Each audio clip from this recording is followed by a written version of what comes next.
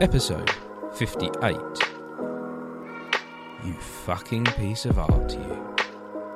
Introducing Boo Miller on the BTS Creative Academy podcast, Uncut. You know, I've got dreams of how I'd like to upgrade this and make this bigger. But at the moment, the iPhone's...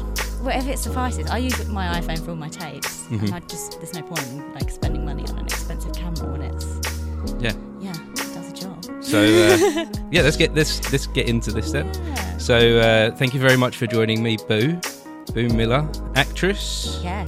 Yes.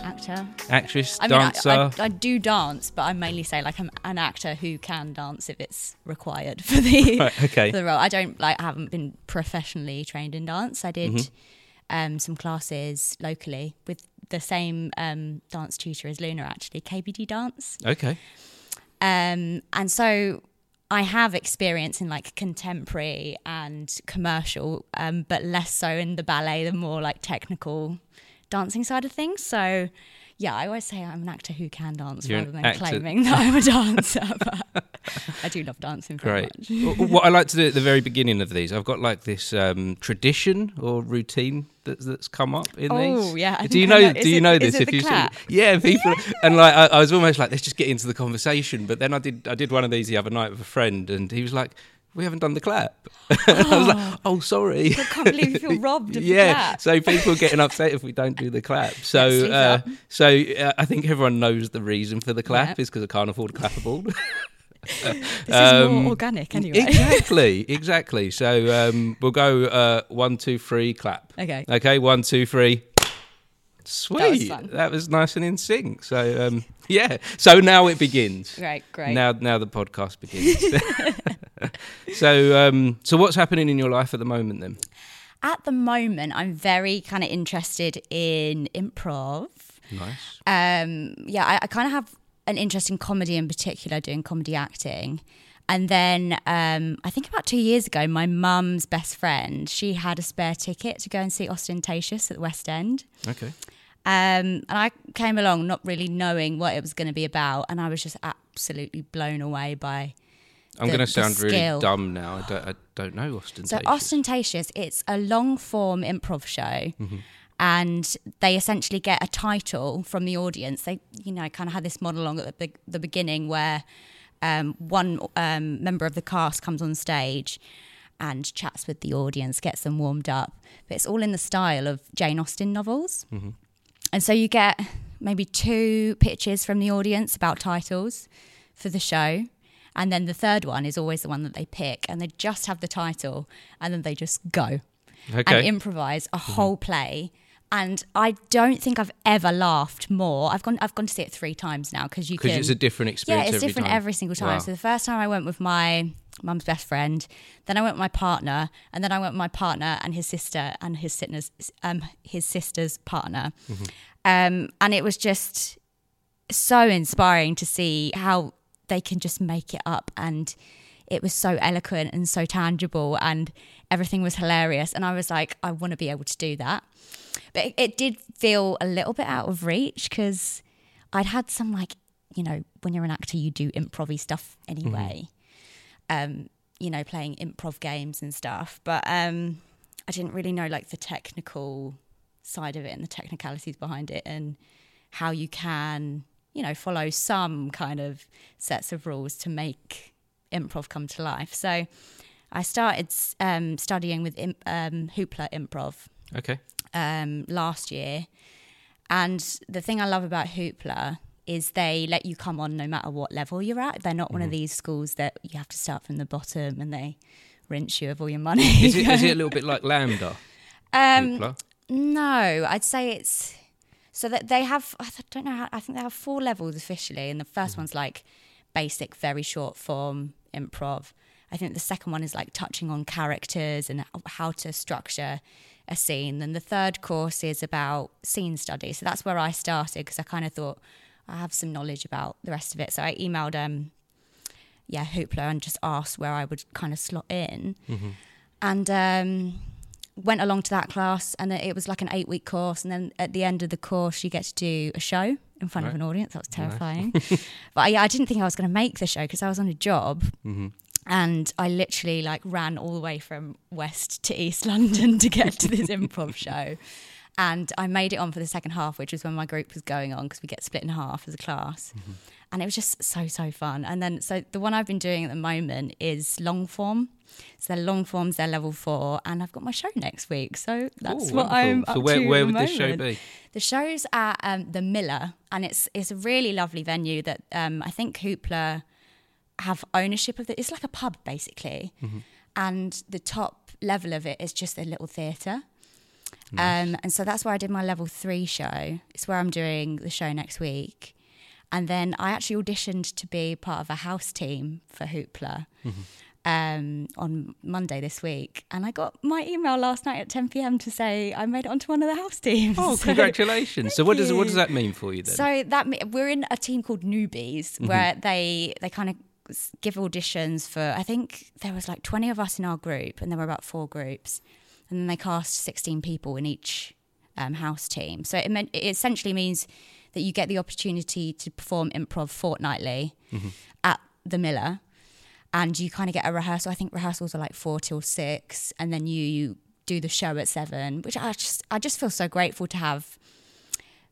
You know when you make your hobby your job? Yes, yeah. And then it's still fun and you still love it. But there's a different element feeling, of dread for like, oh, what if I don't get an acting job? So I feel like I've really discovered a new hobby within acting again through improv, because it's still acting and it's still connected in some way, but it is just something new that I've discovered in the last 2 years, and I've just fallen in love with it. As an actor as well, I was so fearful of improvisation for a very long time. It is. I think it all depends on kind of where you've been brought up as an actor, and a lot of people come up through maybe drama groups and through theatre schools where it's all very structured. Yeah. And then so when you come away from that structure, and even as you go into like TV and film, as you go into other theatre things, most things you do are going to be quite structured. And so the more you're doing that, to go outside of that and to be up on the stage and to be free. Yeah. Is scary, isn't it? Yeah. Have you done much improv before? I've done a little bit. I've been to a drama class and done some improvisation. Yeah. And as a director, I very much try and pull the improvisation out of people. I try and go to that place of freedom. Yeah. Well, this has also been really beneficial for that, because if you're in an audition and someone's like, improv, if you asked me to do that 2 years ago, I would have been like, okay, but I'm scared. And now I do feel like I'm a lot more comfortable. As a director, I want to see that an actor can play. Yeah. And not just follow the script. I want to see that they're going to bring something to the part. Yeah. And I think improvisation shows that. Improvisation, being able to immerse yourself and being free in the moment is a skill, isn't it? It is. And I think when you're able to improv around a script as well, that's like a completely different skill. I did a job, when did we film? I think we filmed in 2022. And the director's style was, we're going to do it word perfect, and then you are going to go completely whatever you want. And we did this for every single scene. And because I hadn't done my improv training by that point, I found myself like the night before, because I actually had a friend who'd done it, and his shoot day was a couple of days before mine, and he gave me some really good advice and was like, just so you know, you're going to get asked to improv. So I sat in front of my hotel mirror and I was like practicing what I was going to say if, or when we did these improvisations.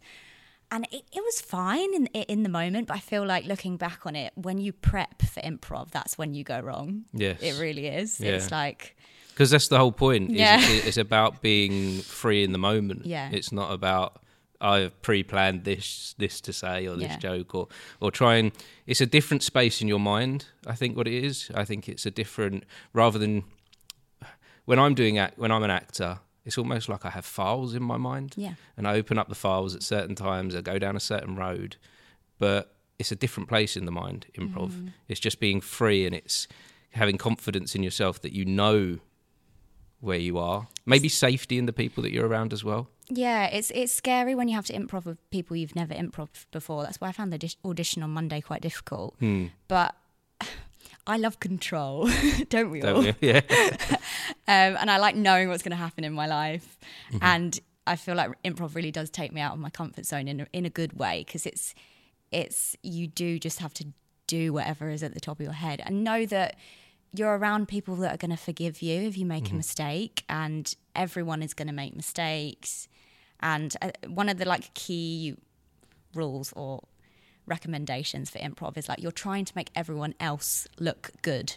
And in doing so, you're creating, it's not, improv isn't just about you, it's about the scene. And if you're setting someone up for jokes, then you know that you're going to get that reciprocated, and you know that if you come on and you pretend to be a sentient octopus, that someone's going to go, yeah, I'll do that with you. This workshop that I went to for improv, the very first time I went there, the guy running it was just like, this is a safe space, this is a safe environment, you are going to be cared for, everyone in this room is going to look after you. And that's what I found was kind of key to it, knowing that it's kind of more about the giving. Yeah. That you're giving to others, you're giving to the other performers on the stage. And if they do look lost, you'll pick them up and you'll bring them back in. And that's why it was weird doing improv in an audition scenario, because you've got to find this balance of showing the panel that you can support, but at the same time finding the right moment to shine and do your thing. It's like I'm not a wordsmith particularly. I'm not very quick with that kind of thing, but my thing is just physical comedy. So it's really nice to be able to be with a group of people and show, oh look, I can be in this scene and make it a funny scene, but then someone else will support me. If I think I ended up coming on as a hellhound and speaking in this like devilish. It's so silly when you talk about improv without any context, because you could literally come and do anything, and it's so crazy. So tell me a little bit more about that audition. What does an audition look like where you're asked to... Did you know in advance that improv would be asked of you? Yeah, it was just improv audition. And so I applied, and it was to be part of the house teams for Hoopla, this one. So the structure of it was you get 3 opportunities to perform. You get a short form, very short form scene, and then you get a slightly longer scene, and then you get like a genre. And so we had soap opera, but then someone gives you a title as well. So I think it was like soap opera in a hellish fairground or something. So yeah, you do get opportunities to improv, but you know, that's only three times that you get to get up there and show what you can do. It's really difficult trying to be succinct and clear about what your style is. And but yeah, I'm glad it went the way that it did. And now you're part of the house team. Yeah, I'm really excited. That's wonderful. Yeah. So how long will that last for then? So September into December, fortnightly, but I think we start in the middle of September and end maybe like 2 weeks before Christmas. So you've got a year you've got the rest of this year kind of mapped out a bit. I guess so. Which is a really privileged place to be as an actor, isn't it? I mean, it's an unpaid... Privileged, lucky. Yeah, I mean, I feel grateful to have the opportunity to just be on stage. But it's unpaid, but that doesn't matter to me, because this feels like I've only just invested in my training for this. So to be able to reap financially from it, I always give it like 3, 4, 5 years. But actually saying that, I did my first improv job on camera last year, which was very terrifying, because I've only improved on stage up until that point.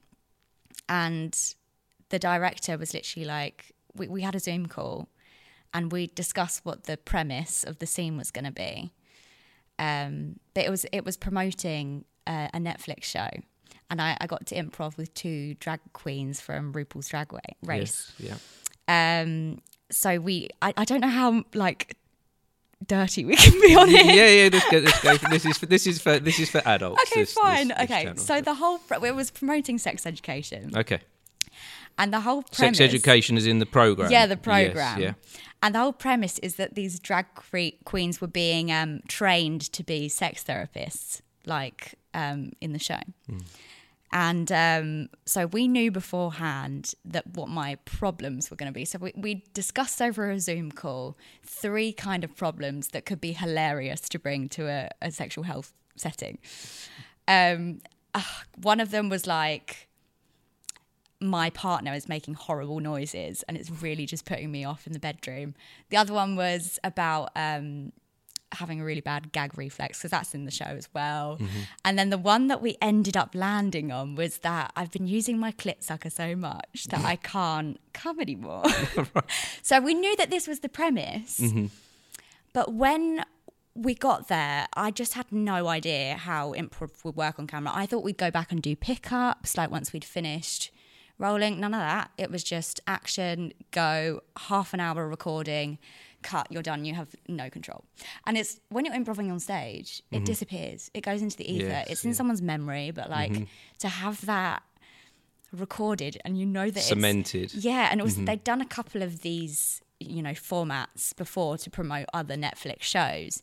And I thought, oh no, this is going to go semi-viral, if anything. At least I think it's got like 500,000 views at the moment on YouTube. That's enough people to hear you talk about. I know. I was like, sex education. I was like, this is going to be heard about. So I really did not want to. And friends and family are going to see things like that. So within acting, there is a huge vulnerability that you have to give. How does that feel? Giving that you've allowed yourself to be expressive and creative, and some people may judge you for that. Yeah, I think it's really interesting being an actor and being a people pleaser, because you have this dichotomy of I need to let go, I need to not care about what anyone thinks about me, I need to be truthful to this character. And then at the same time, like I've very much from a young age, I'm working through this and always will be working through this, but I've always wanted as many people to like me as possible. Of course. And it's not possible. But I've found something really useful recently, which is instead of doing affirmations, I do ladder thoughts. So have you ever heard of ladder thoughts before? No. So it's like if you were standing in a mirror and you said to yourself, I'm a Martian, I'm from Mars. You're not going to believe it because you are not a Martian and you're never going to believe it. So if you change that affirmation to a neutral thought that you can believe, I use like the body image thing because I think it's useful and it's quite transferable. But if you're someone that struggles with like body image issues, you can, instead of looking in the mirror and saying, I am beautiful, I am gorgeous, I'm sexy, whatever, you know, and your negative thought is, I'm disgusting, nobody loves me. The neutral thought that you absolutely can believe is that is a human leg or that is a human tummy. And that's where you start. And you just say that to yourself in the mirror for however long it takes until you're like, okay, I could start laddering this up to the positive thoughts. And the next step could be, that's a human face that somebody might find attractive. Like you can believe that. And then you can apply that to any kind of thinking. So it's like taking micro steps towards a better way of thinking. Yeah. Rather than I am amazing, I am great. Yeah, I've always struggled with affirmations because it doesn't feel like it works for some people, because sometimes when people say that and they do actually believe those statements, of course it's going to have an emotional effect on you. And you know affirmations work for you if you notice a change within yourself. But if you're saying affirmations and you're like, this is not working for me, I've found ladder thoughts very useful. Can I plug another podcast about? Of course you can. Very exciting. So I listen to Rebecca Orr Coaching, and she has a podcast called Manage Your Relationship Mind Drama, which applies these ladder thoughts to a relationship setting. But I also listen to Unfuck Your Brain by Cara Lowenthal, and she also talks about ladder thoughts, but in a more business setting, which you can apply to pretty much any kind of career, which I find really useful for acting and stuff. But yeah, when you say about vulnerability, I really feel like half of my process is getting myself to a place where I feel like I have not got imposter syndrome, and I believe that I should be there.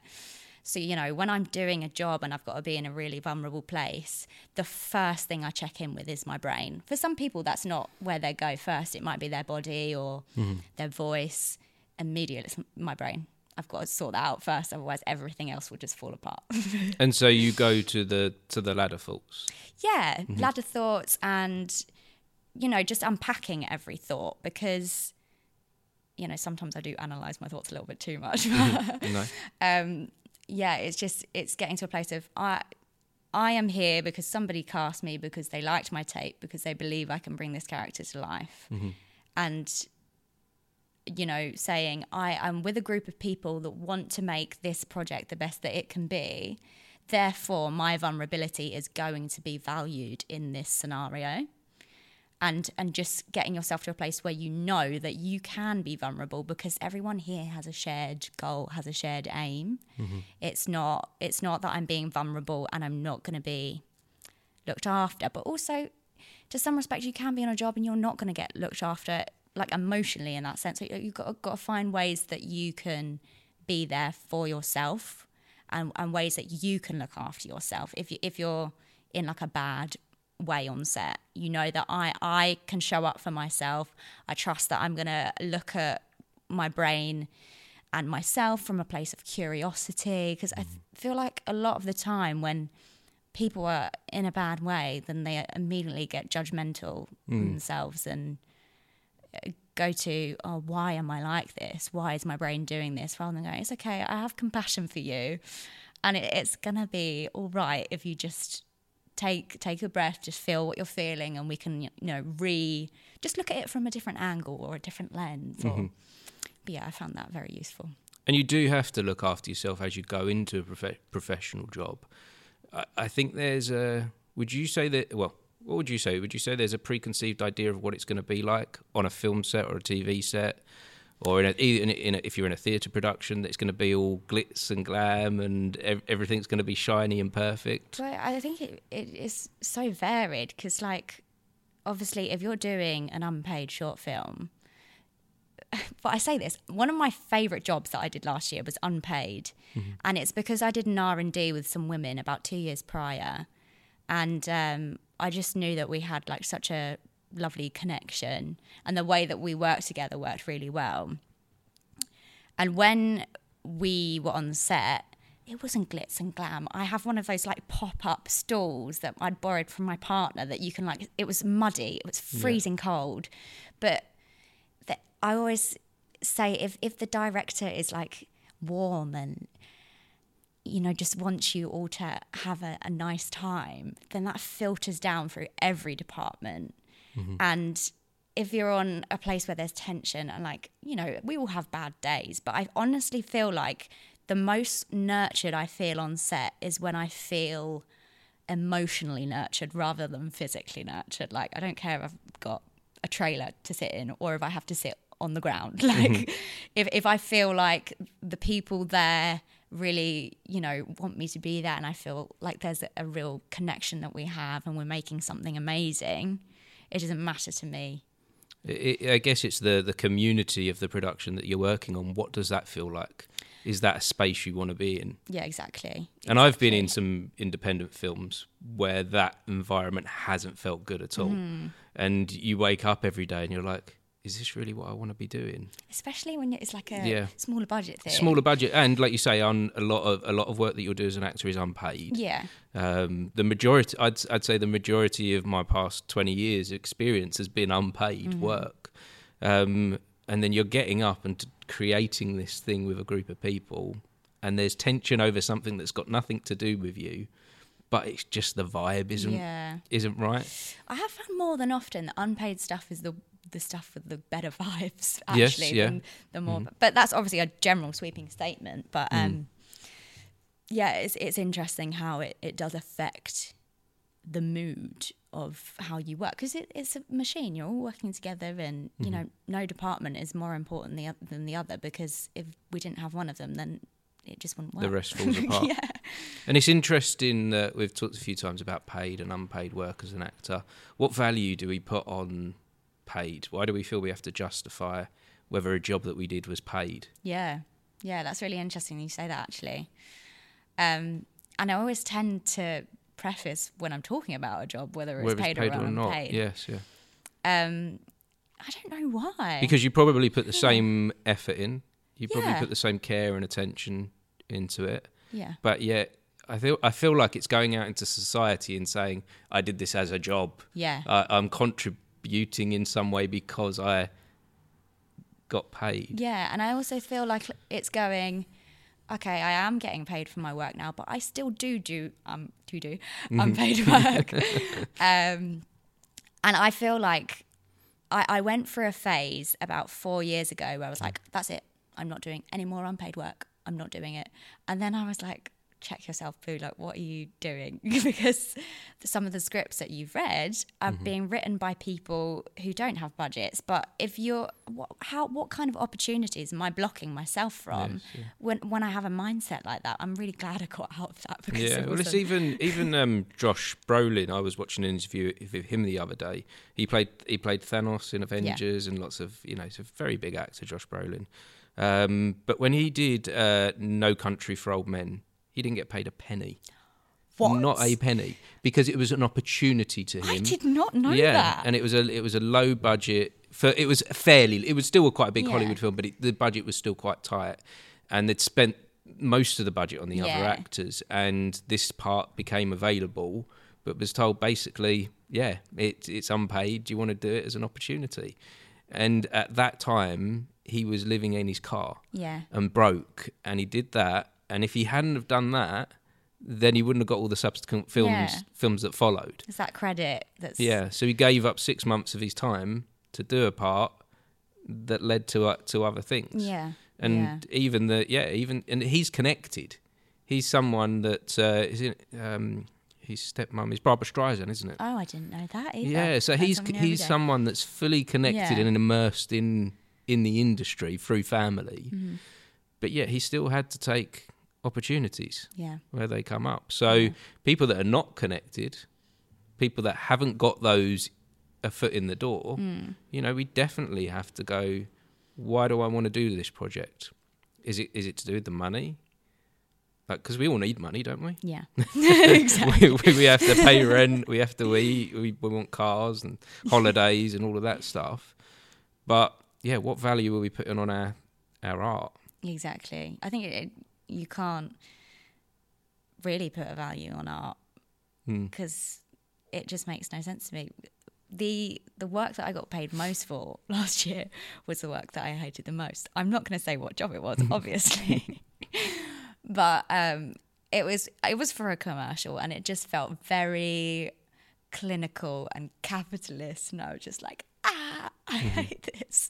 But and that tends to be what commercials are. Yeah. And that's the side of acting that we do. That's one of the jobs that does pay. Yeah. Yeah, but at the same time, I feel so grateful to have been in an opportunity where I can get paid to do what I love. But at the same time, I came back from it and I was like, I'm allowed to give myself space to acknowledge that I didn't particularly enjoy that, because then I can take that for the future and go, okay, I don't necessarily want to do any presenting orientated jobs.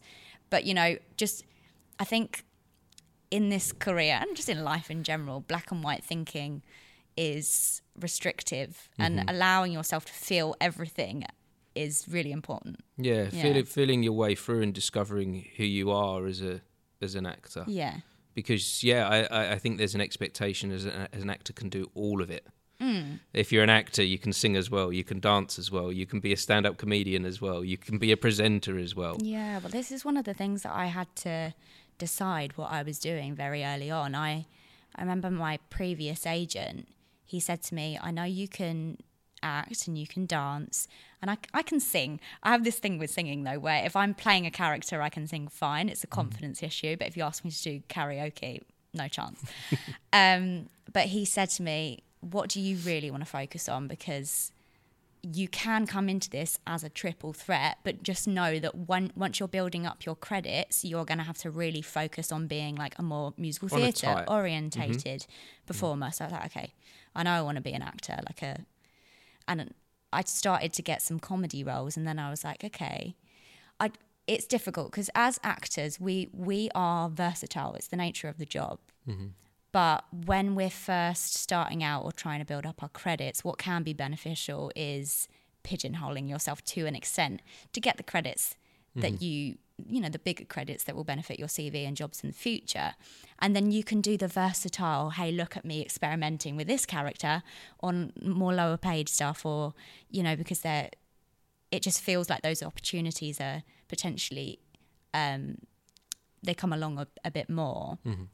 And you don't have to, so I've lost my point. That's the journey of the reason why we structure what we're choosing and what we're doing. Yeah. And that's really interesting. So you're in a point of your career where you're a fully working actor seeking acting work. Yeah. You're fully committed to that at this point in your life. Yeah, is that right? That's what I look at you and I see. I had a look at your spotlight and what you're doing, and you are building those good credits up there. You're presenting yourself as an actor, and that's the impression that you give. That's the direction and the drive. That's why when I said at the beginning, I'm like, I'm an actor who can dance. It's like I'm a good dancer. I can dance, but it's about being focused and, from a business perspective, going, this is my product, this is how I'm going to market it, and this is what I'm going to show to the world. But at the same time, allowing your personality and your hobbies and your special flair to combine with this package that you've got, because you are your brand. So I think it's really interesting to think about it that way. And also find that thinking about my career in from a business perspective removes a lot of the pain and anguish of, I'm rejected, because, we all really struggle with rejection at the beginning. And I think, now and again, I do still struggle with rejection, because when you're doing a part, you fully immerse yourself in that character and you imagine yourself being that character. And then if you don't get the job, you have to leave it. But I've started allowing myself now one day I'm allowed to be sad, and I really allow myself to be sad about it, and then I let it go. I'm not allowed to think about it again. It is hard, especially if you get, I feel for me, I can go to one audition or do a self-tape and not think too much of it past that. But it gets harder when you know that there's a consideration on you. It gets hard, for me, when you start going to that callback or that read-through or... this isn't acting, but one of the last big auditions that I did just pre-COVID, I did an audition for The Apprentice. Fun. No. Oh, really? No. No, it was not fun at all. What was the audition process like for that? So first of all, I always saw myself as an actor, but also I've done like quite a few entrepreneurial type things, I've set up a few businesses over the years, and I've always seen myself as a bit of an entrepreneur, and I'll try things out and give things a go, and I'm always coming up with ideas. And I thought, I've got a fantastic business idea that would just rock it on The Apprentice. And I've watched it every year and been like, I could do so much better than these guys with what I do. And I was going to start up my own theatre company with The Apprentice and use that as like a launch pad. And it started out, the first stage is filling out the application form. And the application form is quite intense because it wants you to fill out a full business plan.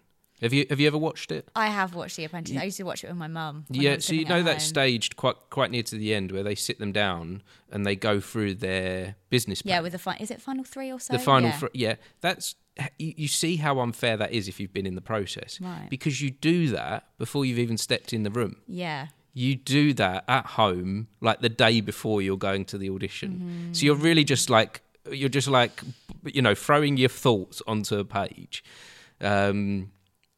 And there isn't the time to really, you haven't got like 6 months to work on this. It is the night before that you're putting this business plan together. And then you take the business plan there. There's one, you queue up. I think the day that I went there was like 1,000 people there. How long ago was this? This was the year before COVID. Okay. And the season that I was auditioning for got cancelled. Oh, I see. For COVID. Yeah. So there was kind of like, that kind of softened the blow how I felt. But I went to this audition this day and queued up, and they did things like they'd had a quick look at our thing, and they'd look at us and they'd put us in a line and they'd go, right, you stand at that end. if you think you're going to win The Apprentice, and the ones that think they're going to lose The Apprentice stand at that end. Oh, that is brutal. And so everyone's having like a look at each other, and no one knows. We haven't spoken to it, so we're just purely going on look, and a very brief introduction. And then the ones that were like, some people were like hiding in the middle and things. And then you had some people on the ends, and the ones that were in the middle, they went, all right, see you later, bye, you're gone. This is like The Traitors. Have you seen The Traitors? It is very, because I saw this on the game. I saw The Traitors recently. I've only just recently started watching that, and I saw that bit, and I was like, that's what they did Apprentice. I bet you it's the same production company, BBC. and they've gone, right, we're going to take the bit we do on the audition, and we're going to show people. Let's give them some trauma. It is, and then you see people just like, what the fuck did I do wrong? That's so brutal. And then so I got through that stage, because I obviously was like confident and was like, yeah, I'm going to win this. Yeah. So I got through that stage. Just out of curiosity, where did you stand? I stood towards the end, towards where I was like, yeah, I can be one of the winners. I know this program. Yeah. I know how to play this. I'm gonna win this. I've come here for a reason, you know. And then the next stage was go into a room and be like put on the spot and be interviewed, and some really, really random questions that weren't anything to do. It was almost like, how far can I embarrass myself? Oh no! And it was improvisation stuff as well, which at the time I wasn't keen on. And it was essentially like, how much prepared are you? Yeah, can you embarrass yourself? And I got through that bit. Oh, one of the questions was, can you embarrass yourself? No, it wasn't a question, can you embarrass yourself? It was kind of like, it was questions more about my personality. Right.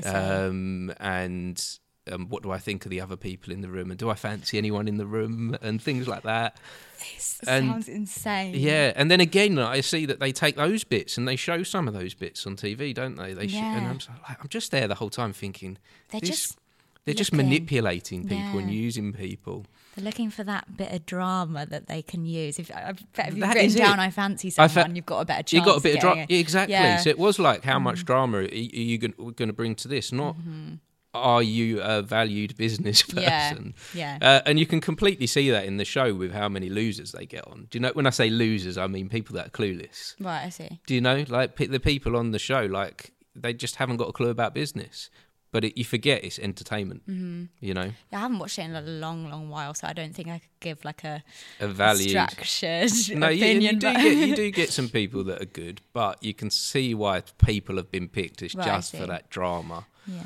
And anyway, I went away that day and got a call back to come back to another day. So I'm like, yes, I'm doing right, this. yeah. And then went back for another day, and they put us in like these groups of like 10 people to do like this task of building a house out of these shapes, like these big foam shapes. And I could tell that the room was just full of personalities. Right, like how loud and big can I be? And I got sent home like quite early on, like 15 minutes into the day, because I feel like it's because I wasn't being loud, and I felt like a personality assassination had gone on. Yeah. Like it really did. That sounds very invasive anyway. And I came away and I was walking through London, and I remember it just chucking it down with rain, just like, you know, when it's just hammering it down. Pathetic fallacy. Yeah, and I'm wearing a suit. I did myself up. I was pumped that day as well. Like I've been listening to Eminem on the train, like one shot, like all the way on the train, and just coming away like that thing has gone. Yeah. That I could see a future. I could see a path that I was going down, and just taken from you. Gone in an instant. Yeah. I'm not good enough. And that's what I came away. I was like, I'm not good enough. Like, shit. Yeah. And then I was like, no, it was nothing to do with me. Yeah. I just wasn't right for them. Yeah, they're just looking for a formula or a certain, certain type. Quite often it's nothing to do with you. No. But it's very difficult, because in that scenario it kind of is about you, but you're still a valuable human being. Yes, and that's what I felt like. And it was the rain as well that was hammering down. That's brutal. Yeah, it was just like, that was like a moment I'll bring up in my book. Yeah. Have you written a book? No, when I write a book, good, when I get to the end, my biography, when I look back, I'll be like, brilliant. that was definitely a making of moment. But then, like, a few months later, COVID happened Yeah. and everything was shut. The world stopped anyway. So even if I had have gone further on that path, Yeah. I think it would have never happened. Yeah, I always try and think that everything that's meant for you will come to you. And Definitely. if you have imagined yourself in this incredible opportunity that you really wanted and you see somebody else get it, it's so easy to just look at them and be like, what do they have that I don't?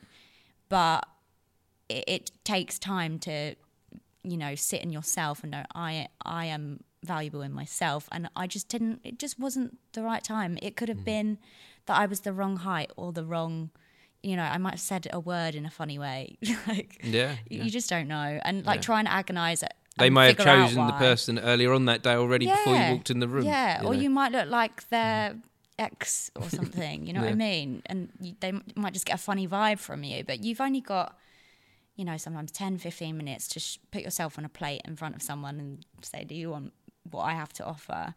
And if you sit there afterwards and try and pick apart what went wrong, then it's just going to agonize yourself. I remember calling my agent after an audition last year. And I was like, Andre, that's the worst audition I've ever done in my entire life. I'm not going to get this job. And I was just disappointed in myself because I thought that I'd actually behaved badly in the room, not just like performed badly, but I thought my behaviour wasn't necessarily something that I would be proud of. And I was like, that's not going to happen. And then he called me the next day. I was like, you got a call back. And then I ended up booking it as a COVID cover, but I got flown out to Sofia in Bulgaria to stay in a hotel for 3 days. And then they did a COVID test on the main person. They were like, okay, boo, you can go home because she's not got COVID. So I got a little free holiday for the worst audition of my life. But you'll never know. You never know where these opportunities are going to go. Yeah, it's crazy. So we're willing to find out, where did this kind of path start for you before you started out on this career? Why have you got into this? So my parents used to do Amdram when they were younger. I think you actually know my parents. I know. Yeah, Laura and Stuart. Do you know my dad as well? I know. I don't know your dad. I know of your dad. Yeah. And we've got a lot of mutual friends. Yeah, but my mum said in the car on the way here, she was like, I used to teach Laura. She used to teach my sister at school. And was it one of my first plays that I was in very early on of doing like Playhouse Young People's Theatre. She was a stage. Your mum was a stage manager. Was this at West Side Story? Yes, yeah. So that was like in my early days. Yeah. Yeah, but anyway, they used to do that when they were younger, but they weren't like pushy parents. And also they divorced when I was 6, so it was kind of this thing of like the finances were split, and they didn't put me in any classes. I kind of like, they did put me in a ballet class when I was like 3 and I screamed and cried and like didn't want to be there. But then when I got to secondary school, I think actually it was the year 6 play. I did the year 6 play and I played Cinderella, and it was the first thing I'd ever like kind of done. Actually, that's a lie. I did do like a bit of the Playhouse when I was younger, but it was like a cameo role in Once on This Island. So you had these parents who had like they had the arts within them. Because your mum's a drama teacher, isn't she? Yeah, well, she's retired now, but she used to be. She was head of drama and dance at local secondary school. So you saw that as that was a kind of a way of living, but also like I didn't really see that because my mum and dad were separated. I had this kind of like fantasizing dream story about how they met when they were doing Grease, and my mum was playing Sandy and my dad was playing Danny, and I'd fantasized about that like my whole life, and it seemed very romantic to me. And actually last Christmas my mum got me the most amazing Christmas present. She found the VHS tape up in the loft and got it transferred to USB, and me and my brother, well, not so much my brother, but I literally sat there, watched the whole thing and sobbed. I was just like, this is our origin story, Max. This is crazy.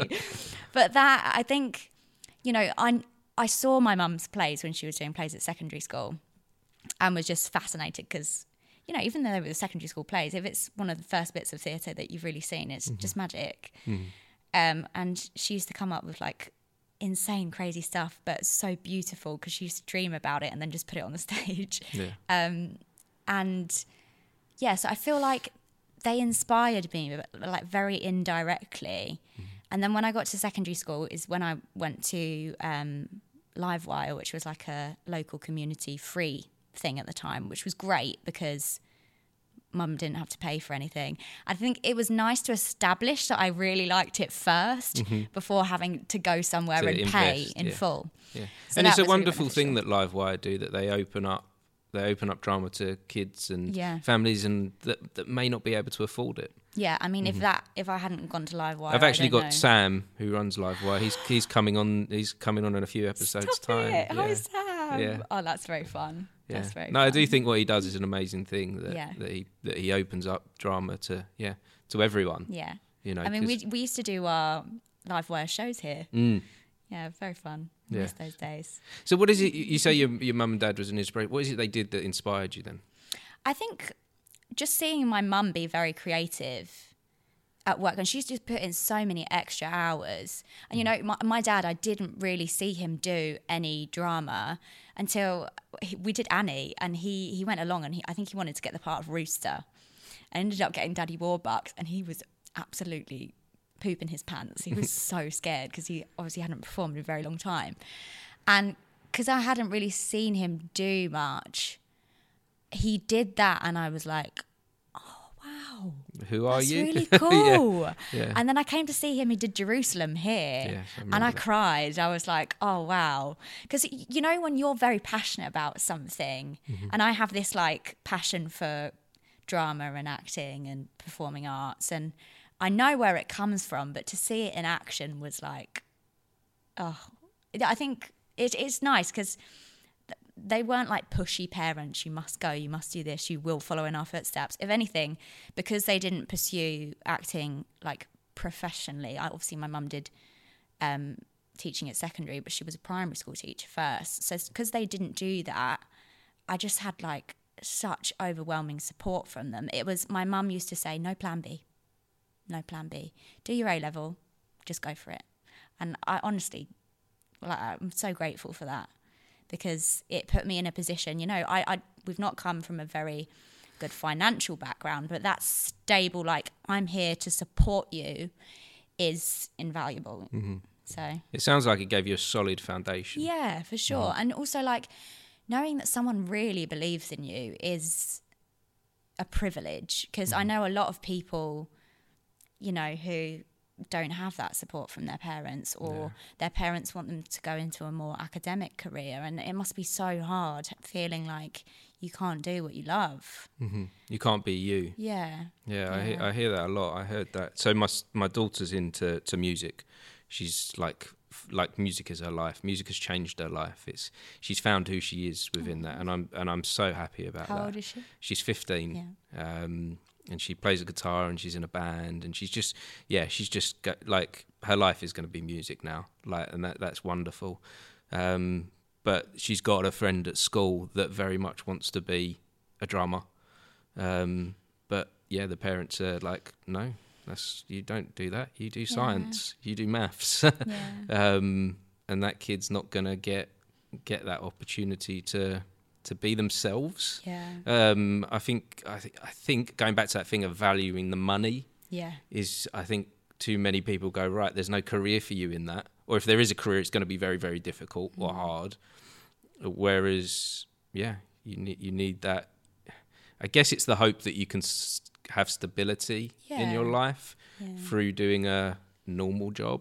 My partner's dad, he used to be a drummer in a local band. They used to play at the Square, Reel by Reel. Okay. I don't know the band, but anyway. And he was amazing, and they probably would have gone on to be very successful, but you know, he ended up not doing that, and he went into accounting. But then the other day I was around my partner's house, and you know, my partner's dad started playing their old records, and I was just like, I just love seeing the side of people that you never get to see. It's beautiful. I got a little bit emotional, actually. I didn't tell Tim, but he'll know now. He'll know now if he watches it. But yeah, and I think it's really important that there are more than one side to us. Yeah. That maybe we don't make it to stardom and fame, but yet it's still part of us. Yeah, it's what I think about my improv class. Like when I did my level 3 course, I was the only actor there, but everyone else kind of had non-creative jobs. And then they came to this improv class, and I was blown away. And I thought, well, you could do this as a career. about a lot of them, and it's just fascinating. Like, there is so much creative potential in the world, and it really makes me very happy to just see those glimpses everywhere you look. Yeah. And I'm seeing that we're doing this podcast as well, talking to all these different people in all these different creative lives, and I'm just seeing how much value it brings to people, and how and that value is valued, and is important in so many deep and complex ways. Yeah, and I worry that society wants to kind of drag it out of people and to crush it. Yeah, especially with funding and schools and things. How do you feel about that? Recently there was a thing, I think it was Suffolk County Council. They've just like completely cut all arts funding 100%. Yeah, it's just not good enough. It's not good enough. Our life is so much about creativity, and being alive is about, you're a piece of art. I wrote a poem actually last year about how you could walk out of the house and someone could write a poem about you. Because I wrote a poem about this woman that I was sat next to on the train. And do you remember it? I've got it on my phone. Have you? Yeah. Will you share it? Yeah, I will. Should I stop? Yeah. Let's pause my for a moment. phone's over there. Pause. Yeah, we'll pause for a moment. I'd love to hear it. But I'll talk about this when I get back. Okay, let's have a pause. Yeah. Careful of the wire.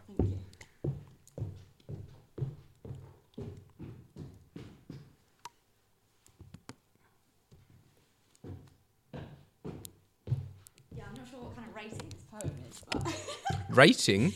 I don't know. Okay, yeah. Well, how is this an examination now? No, as in like it's not a grade A. I'm not sure if it's rated PG. Okay. I thought you meant like.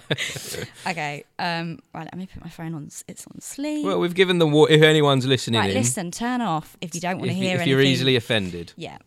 Well, I'm very open about that kind of thing anyway. So it might be on my Instagram actually. It's also interesting. Going back to my daughter. Yeah. I've always said that art is an expressionist form, and even when she was young, I was very open to her listening to music that was not necessarily of her age rating, because I wanted her to understand that art is an expression, and within that, we're going to talk about things of what the world looks like, and maybe we don't need to be so fearful of particularly offensive words. Yeah.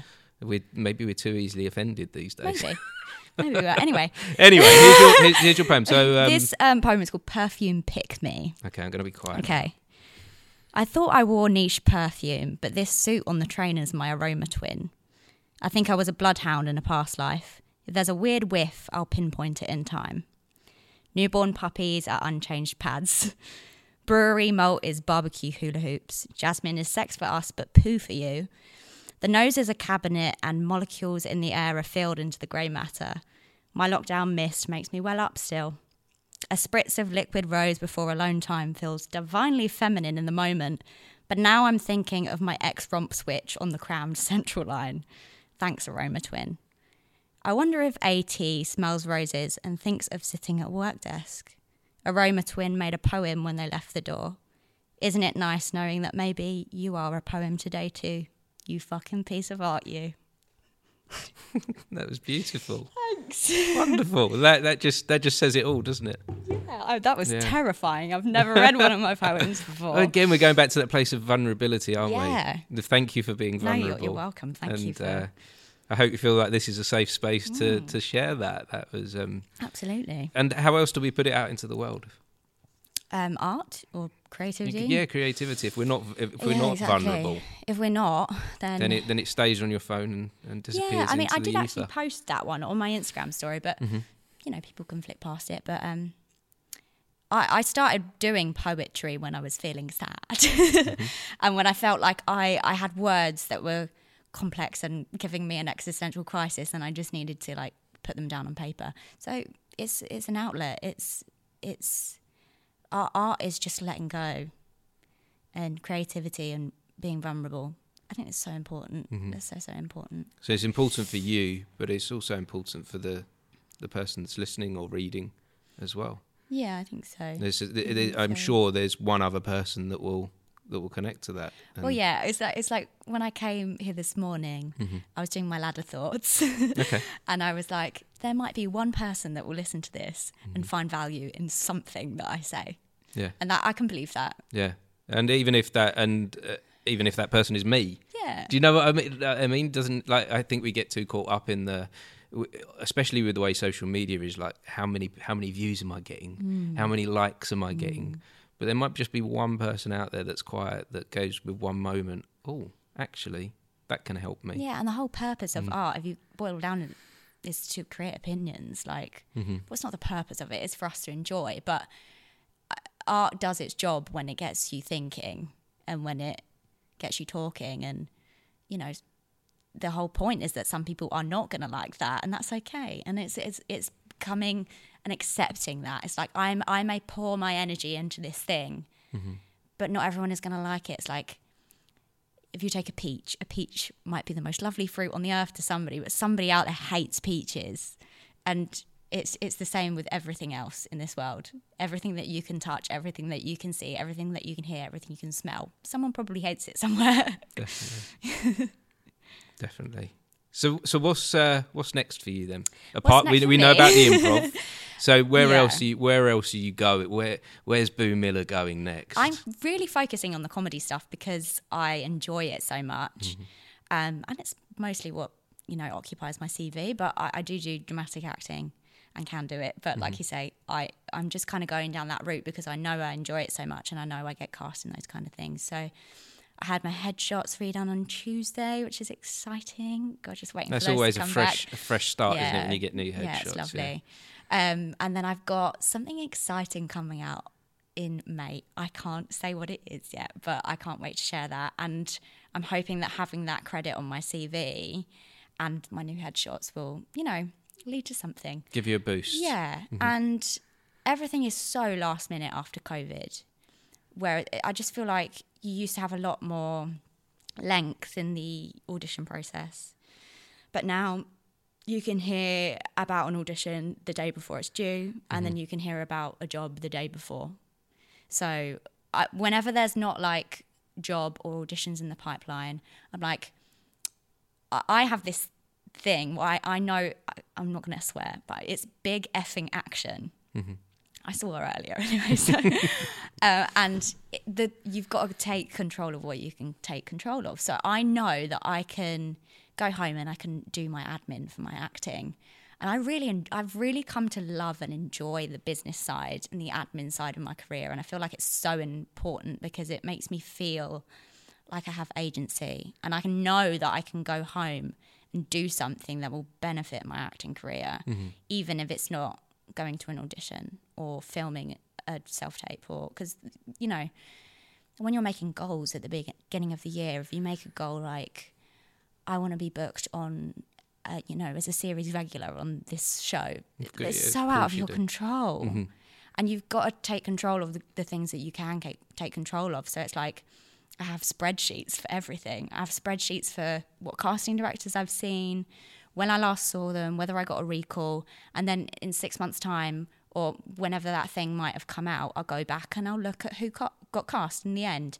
And then I know, okay, was I close or were they just completely looking for something else? So you're being very strategic about I'm this. very strategic and very analytical, but I've always been quite... In school, I was really into academics and I did quite well in school. So I feel like I have a naturally...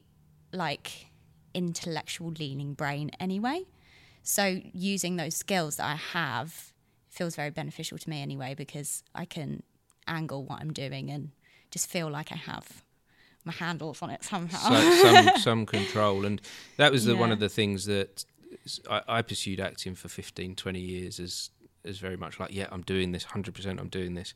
But that was the biggest frustration for me, is that not having control and waiting for someone else to say yes. Giving my life to people I don't know and not connected to, and waiting for them to accept me in. And that for me, after 20 years, was kind of too much. It was like, no, I've got to do something different now. I've got to kind of reinvent myself in a new way. And How do you feel about that? About being open to that, waiting for someone to say yes? I feel kind of peace with it, and I didn't 5 years ago.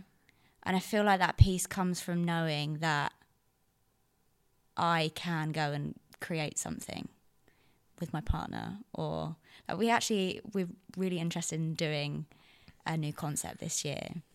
And I've never made anything with my partner before. He works behind camera. Okay. But we have this kind of... Oh, sorry, bumped the microphone. We have this thing where he does his job, I do my job, and it's nice because we're in the same industry. But so you've got a connection, what to talk but separate. about, but we're not on top of each other about it. And I remember we did like our A-level final piece together, and we just didn't work together very well. We're not like this power couple that works together all the time, because we don't necessarily work in that way. But this year I really want to try and do a Shakespeare monologue with him. Film it, copyright.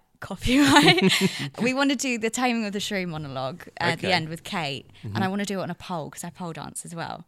And the monologue is all about feminism and bowing to your husband, and Kate goes through the play, and she's you kind of don't know whether she's submitting or not, or in the end where it's all for show. And I just thought it'd be a really interesting, fun thing to do. So we're going to do that this year, and we're going to plan it. Get those ideas out and create. Ideas out, because if I'm waiting for all these people to say yes to me, and I'm not, taking control and doing my own thing, and honestly, it stems back to control. I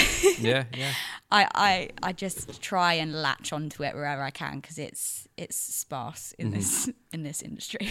It's interesting, because I wanted to, having someone been doing acting for a long time, I kind of wanted to give you advice, and what you've said you're going to do is exactly the advice I was going to give. Make sure that you're creating. Make sure that you are doing your own thing. Even if that is just doing a monologue on a camera and filming that.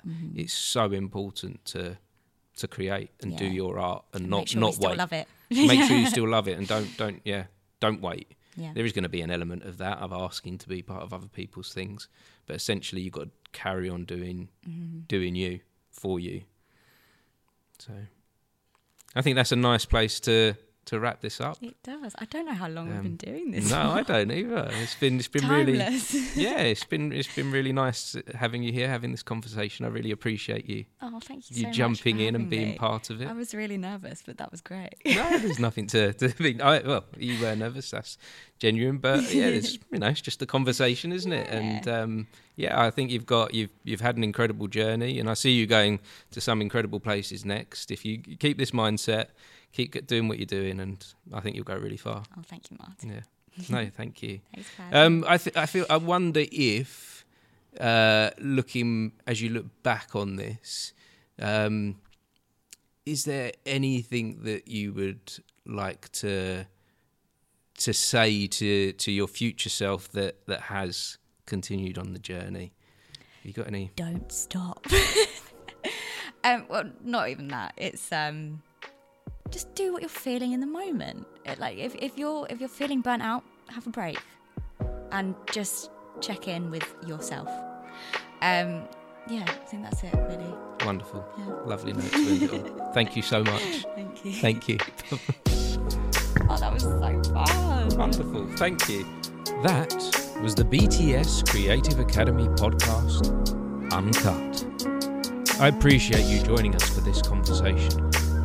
If you'd like to find out more about the BTS Creative Academy, just search BTS Creative Academy. And so that you don't miss out on any future conversations, don't forget to like and subscribe.